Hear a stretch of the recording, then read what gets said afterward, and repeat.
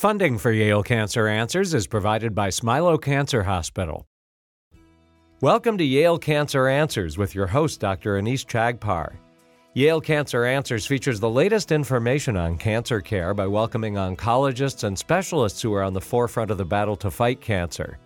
This week, it's a conversation about radiation oncology with Dr. Vikram Jairam. Dr. Jairam is an assistant professor of clinical therapeutic radiology at the Yale School of Medicine, where Dr. Chagpar is a professor of surgical oncology. Vikram, maybe we can start off by you telling us a little bit more about yourself and what it is you do. I have a somewhat generalist practice treating a variety of diseases, including genitourinary, CNS, gastrointestinal, skin, lymphoma, the occasional head and neck and lung, and I do see a fair number of palliative patients as well. So yeah, that's what I do. And research-wise or academically, I do have an interest in exploring, opioid use and opioid prescribing in cancer survivors. Okay.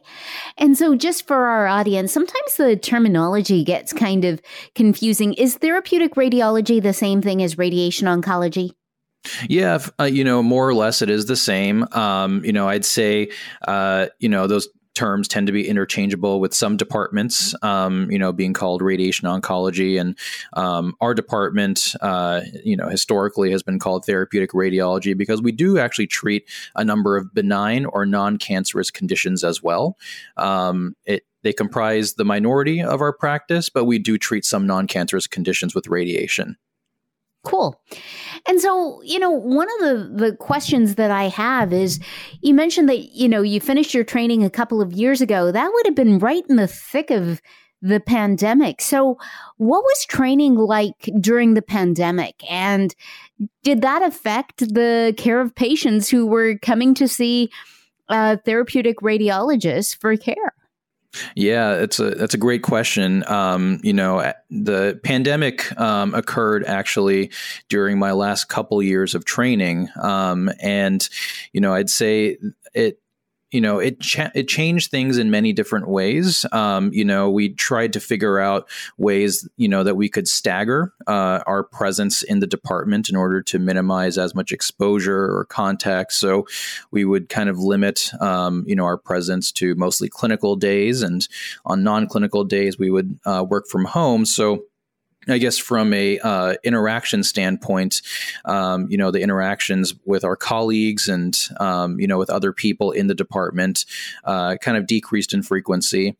From a patient care standpoint, we did see a lot of patients whose care ended up getting delayed or who may have been lost to follow-up just because of the pandemic. And, there were some patients who did come in with perhaps more advanced cancers than we would have normally seen, maybe because they had missed screening imaging or other things that happened. So I would say those are the main ways that we would kind of see differences and challenges that we had to get through during the pandemic. Yeah. And did you find that, in terms of the pandemic's impact on your practice, did it change kind of the way in which you delivered care? So I know, for example, for us in breast surgical oncology, we started to think more innovatively about, well, can we use neoadjuvant endocrine therapy? So, for example, can we think about ways of, getting people through their care, but keeping them out of the hospital as much as possible. With radiation oncology, did that play a role? Did you start thinking about how you could deliver the dose that you needed to deliver, perhaps in a shorter period of time, or using more of those resources outside of the main hospital, where people might have had less exposure to COVID? Yes, so that's a great question, and that is exactly what happened. So as a correlate to some of the breast experience that you had been mentioning, just as an example, some of our prostate patients, might have gotten started on hormone therapy, for a period of time, and then they would come in a little bit much later, probably to start their radiation. And then in terms of the radiation component itself, there were many different publications, and there was kind of a push to seek ways that we could deliver radiation in fewer number of fractions, and perhaps more single fraction or minimal number of fractions for patients who are being palliatively treated with bone metastases, as an example, or ways that even in the more definitive setting, increasing our utilization of techniques like stereotactic body radiation therapy or hypofractionated radiation therapy, which are both terms to indicate a lower number of fractions and a higher dose per fraction. In order to, effectively treat the patient, and also increase convenience and minimize the number of trips and hospital exposure that these patients have to come through. And so, one of the things that you mentioned is that you work at a couple of locations that are, not at the main campus at Yale. So you work more in a community kind of setting. For our listeners who are listening to this show, when is it okay to get your radiation therapy closer to home at a location that may not be at a large academic center in the middle of a city, but maybe on the outskirts or in a community? Is there a difference in the radiation that you can receive in the different settings? And are there reasons why you might want to be at the main center versus at a peripheral center, or vice versa? Yeah, also a great question. So, I'd say the vast majority of indications for radiation therapy, can be delivered effectively in a community setting. And one of the benefits of, being part of a community practice that's also connected to the main campus is that, I can determine and have a discussion with the patient as to if there are more nuanced or more complex treatments that may require treatment in the main campus, I can have that discussion with the patient. But for the vast majority of indications, patients can be treated safely and effectively in the community. And that's something that is truly a joy to see because, for the vast majority of people, radiation ends up being weeks, of their lives, and the convenience and even finances of having to come down to New Haven or the main campus and can be sometimes difficult or challenging for patients. So I'd say the vast majority of indications we can treat in the community. There may be certain more nuanced or complex indications that we can treat in the main campus, but we have a active open line with the main campus, which is phenomenal. And so I can always get patients in there if needed. Great. So tell us a little bit more about what drew you to radiation oncology as a field. I mean, why do people get drawn into radiation oncology? It seems like it's quite a niche kind of area. Yeah, so I'd say radiation oncology has a lot of unique features associated with it. I think, one thing that I really enjoyed was you really got the opportunity to treat patients in a variety of different disease sites from head to toe, which is something you can get in other fields as well. But I really liked just the variation in what you can do in radiation oncology. So you have a lot of different tools at your disposal. You can treat patients with external beam radiation. You can treat patients with brachytherapy. You can treat patients with a combination of both. And there, as we kind of alluded to earlier on, there are various different fractionation regimens. You can treat patients, conventionally fractionated, or you can treat patients with hypofractionated. And I think the coolest thing for me is that you can carve and shape the radiation dose as best as you can. and in order to avoid normal tissues. And you can kind of construct a really neat radiation plan that maximizes dose to the tumor and minimizes dose to the surrounding tissues. And I find the process of that treatment planning just very fascinating. As an aside, from a patient care standpoint, you develop really solid connections with your patients. We tend to book, hour-long consults in order to, discuss the nuances and different aspects of radiation treatment planning. And, a lot of patients really enjoy the amount of time they get to spend with their radiation oncologist, and vice versa as well. And you get to follow them for, long periods of time and establish really great relationships. So from a technical standpoint, I think it's fascinating. And then from a patient care standpoint, it's really rewarding. Yeah. One of the things that you mentioned in terms of the technical aspect is this idea of targeting the dose to the tumor and minimizing exposure to normal tissues. And so that brings up the idea of, it sounds like that's really how you try to minimize the side effects of radiation. So can you talk a little bit more about what side effects of radiation therapy people might expect and how prevalent those side effects are? Yeah. So, the side effects from radiation therapy are very, because it's a local treatment, the side effects are very dependent on where the patient is getting radiation.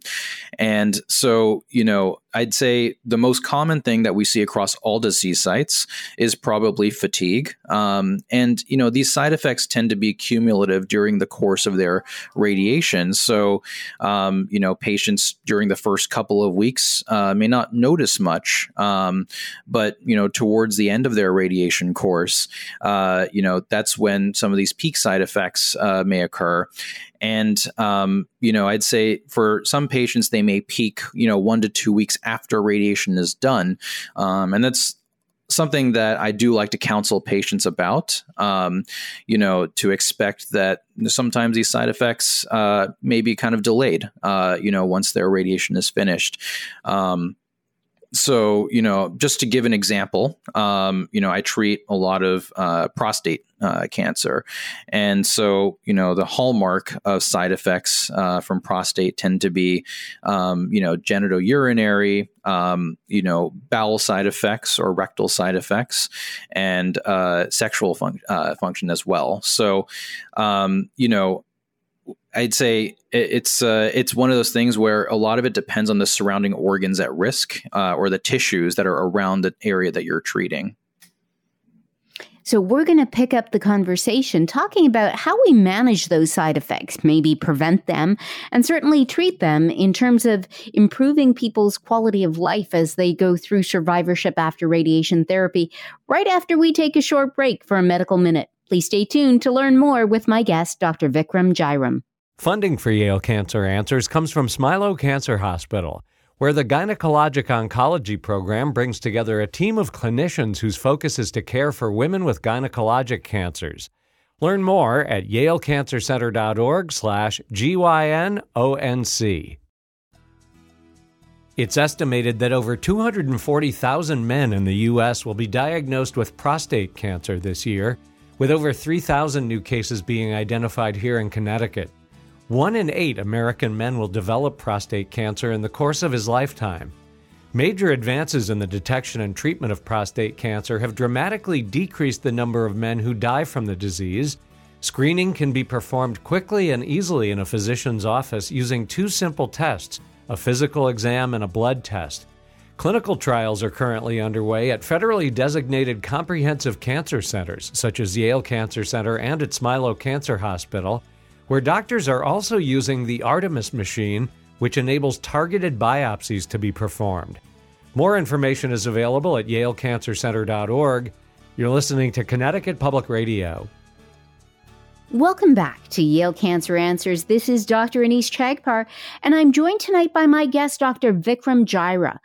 we're talking about radiation therapy for patients. And right before the break, Vikram, you were telling us about some of the side effects of radiation therapy. And one of the things that really drew you to the field was the fact that you can minimize those side effects by, the technical aspects of planning the radiation. You mentioned that a lot of the side effects tend to be local. So in terms of prostate cancer, that there might be side effects from, bowel function, sexual function, genitourinary function, simply because of the structures that are in that area, regardless of how much you really try to target the tumor itself.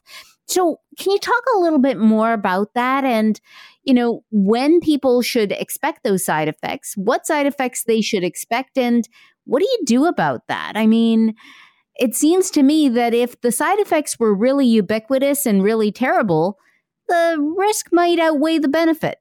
But it sounds to me that you have ways of dealing with all of that. Is that right? Yeah. So, I think one of the most important aspects of managing side effects actually starts, before the patient actually undergoes treatment.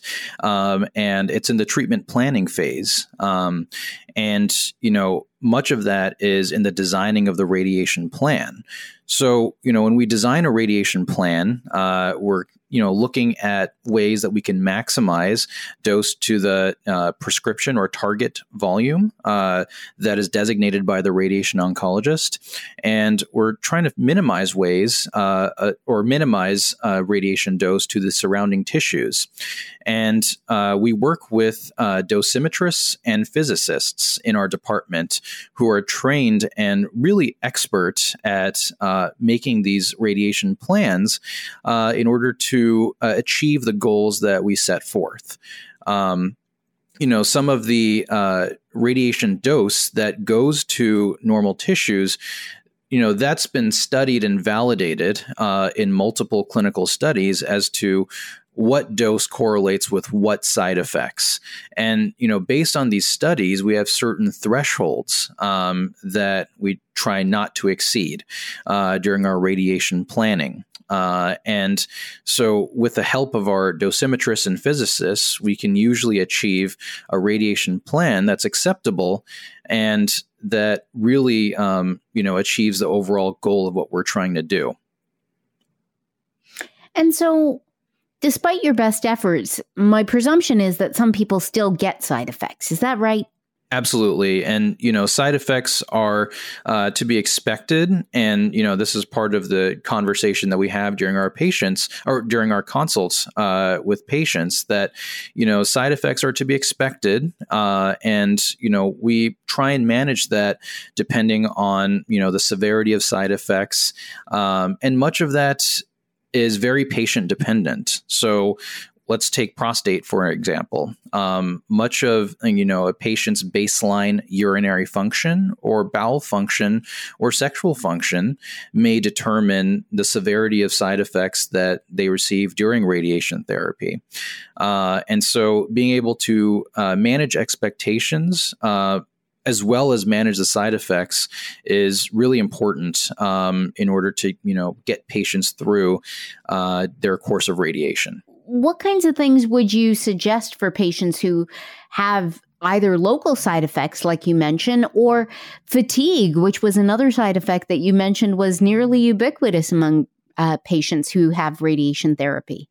During treatment, patients meet with their radiation oncologist once a week, just as a check-in. We call them on-treatment visits. And, I definitely encourage patients to discuss any side effects that they experience with their physician during these on-treatment visits.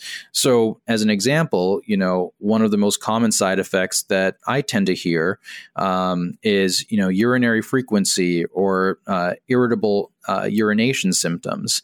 And so, that's important for me to hear because that is something that is manageable with medication, a variety of different medications. From a more systemic standpoint, I know you also mentioned fatigue. Fatigue can be challenging. I'm not going to lie.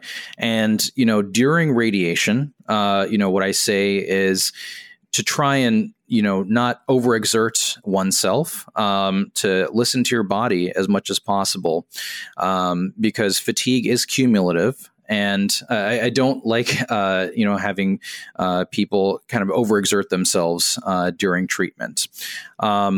Once radiation is completed, I think there is good data that shows that exercise can help, overcome fatigue, and especially in prostate patients who may be getting hormone therapy as well, which may also add to the fatigue.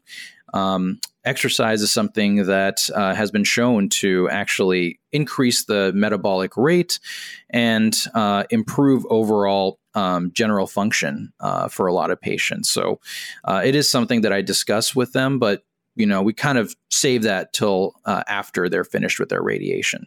Now, one thing that you mentioned at the top of the show was that your research interests really revolve, at least in part, around the use of opioids.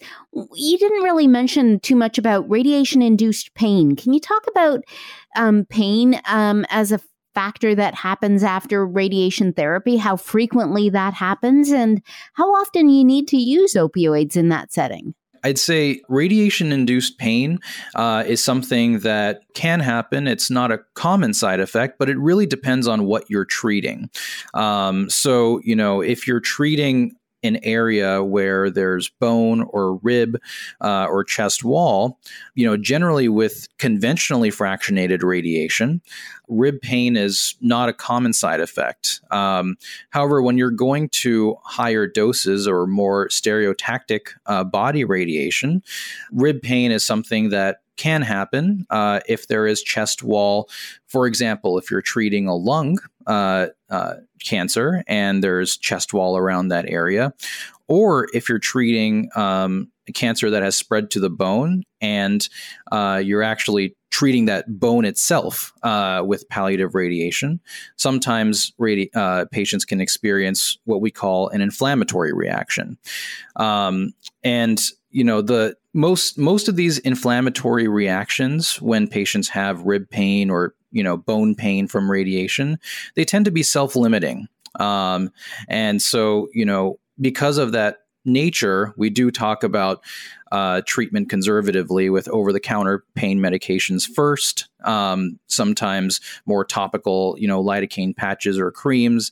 And if this pain kind of persists over a longer period of time, then, there's a discussion about opioids or narcotics for management. And so it sounds like opioids are really kind of the last resort. Is that right? So I would say for, if we've exhausted all other measures, then certainly. However, if a patient is having pretty excruciating pain for whatever reason, if it's from the cancer itself or from another cause, the NCCN does mention that for moderate to severe pain, that's on a scale that's a 4 out of 10. At least, opioids are the mainstay of treatment. So, while I would start with conservative over-the-counter measures, I would have a lower threshold for starting patients on opioids if they are experiencing more moderate to severe pain. Do patients ever ask you about, concern over getting addicted to opioids, especially given all of the hype about the opioid epidemic? Yes, so that's one of the more common, concerns that patients bring up. Either patients may not like the feeling of being on an opioid, which is one thing and certainly very fair, or just the concerns about being addicted, because many patients are opioid naive and have never taken pain medications that are this strong, and our group has actually published data and has looked into this. And we found that while most patients with cancer may actually use or be prescribed higher doses of opioids compared to non-cancer patients, the rates of misuse or addiction are actually fairly low and not too dissimilar from the general population. And so I do try and reassure patients that if they do have pain, that, we do want them to be treated for that pain, and to not worry, both for physicians and patients, about the idea of addiction. That's not to say that we should forget about it, but more that, cancer-related pain is something that should be treated, and we shouldn't undertreat patients due to worry of addiction, as the data has not quite shown that there are higher rates compared to the normal population. Yeah. One of the other questions, speaking about cancer-related pain, is that for some patients, we actually treat cancer-related pain with radiation. And in other circumstances, we talk about radiation, as we talked about just now, potentially having a side effect of pain. So can you talk about that kind of dichotomy?